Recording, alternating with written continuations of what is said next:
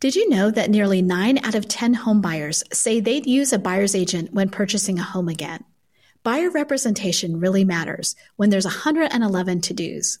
Visit Realtor.com/buyer agent toolkit and spread the word. Buyer agents are essential.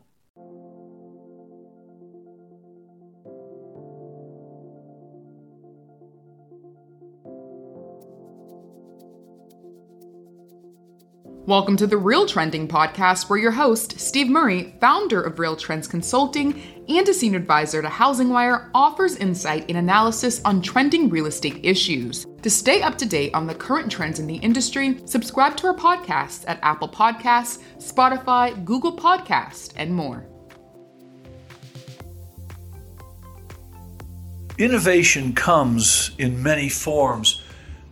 One of the delights of my work in this industry for the past 45 years is, given the position I have, I'm able to talk to a lot of people about a lot of things and get to meet new people with new business models and new ideas. It has struck me that in addition to all the big news or big innovation, which truthfully I really don't think is that innovative, things like iBuying, things like bridge loans. You know what? We've had them for 40 years. It's not really that much new. But just recently, I talked to a young woman and her husband, a team, if you will, who formed just in the last few years with a focus on a specific niche of investment properties. Not just investment properties, but a special niche of investment properties in several states. And the husband-wife team operate this business, and they put together investors who are specialists in those kind of properties with their own agents on their team who find those properties and execute the transactions for the investors. The company also provides a totally automated virtual means of managing those properties,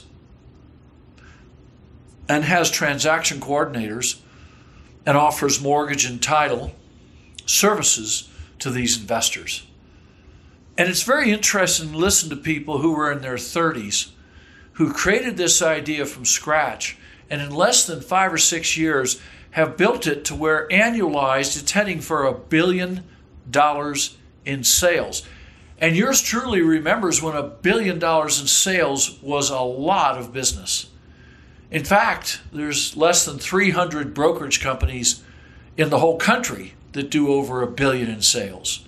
And here's a team of about 9 core people with about 20-something agents, not quite that many, doing that much business in just a little niche with custom-developed technology that puts investors together with the properties they're looking for in a little market niche.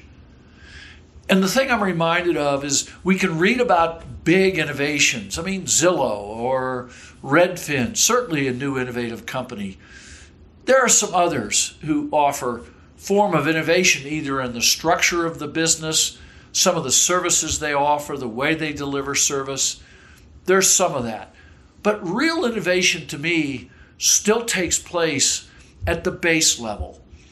Agents or teams and brokerage companies just doing things differently and looking at it differently and finding a market spot where they can succeed beyond their wildest dreams. And isn't that the best part of our business? That there's no limits either to how much business you do or how creative you can be to build a very successful practice and make a lot of money and enjoy your life. Innovation comes in all forms. It's not just the guys backed by a couple $100 million in venture capital or private equity funds. Lastly, and this is kind of a summary of some of the things I've said over the years, but before I sign off on a regular basis to this podcast, the most important thing I want to recall for our readers and listeners are what I refer to as the great dangers. What do I think the great dangers are? There are basically 4 of them.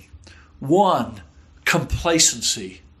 resting on your laurels, patting yourself on the back. As Andrew Grove once said in a famous book, only the paranoid survive. The moment you get complacent is the moment you're about to get run over. So avoid complacency. 2, arrogance. The belief that your business is somehow impervious to change or new forms of competition, or that you're just superior in so many ways. Nobody's that good, frankly. And I've been observing brokers for 45 years. Nobody is forever on top. Not in our industry. 3rd, distraction. A real deadly sin, if you will, is that you're not focused on the core fundamentals of our business, which we know in the brokerage industry are recruiting and developing talent and making a profit, to keep it simple. The fundamentals of the business. And you get distracted with new shiny technology tools that somehow are going to change the direction or the velocity or the success of your brokerage company, even though there's no evidence to support that contention that's yet available. Getting distracted by any number of things can be deadly. But probably the thing that's most important I'd like to leave with our listeners, we have seen this happen so many times, and it surprises us when we see it happen again. But it does. It keeps happening again and again and again. And that's this. It may not be true in any industry other than ours, but I believe it is in almost every industry. Just this. The minute you start valuing metrics of success more than the relationship with your people and the culture you're trying to build with your people, you're bleeding out. It won't happen soon. May take years to unwind. But we have seen it over and over again when the leadership team of an organization starts valuing either growth or profitability or productivity or website visits, and I could go on and on and on, and devalues the relationship with their team and with the people of the company that must perform for any organization to prosper in our industry.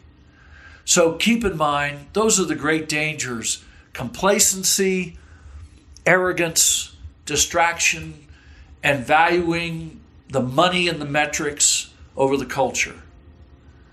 This is Steve Murray wishing everyone a blessed 2022.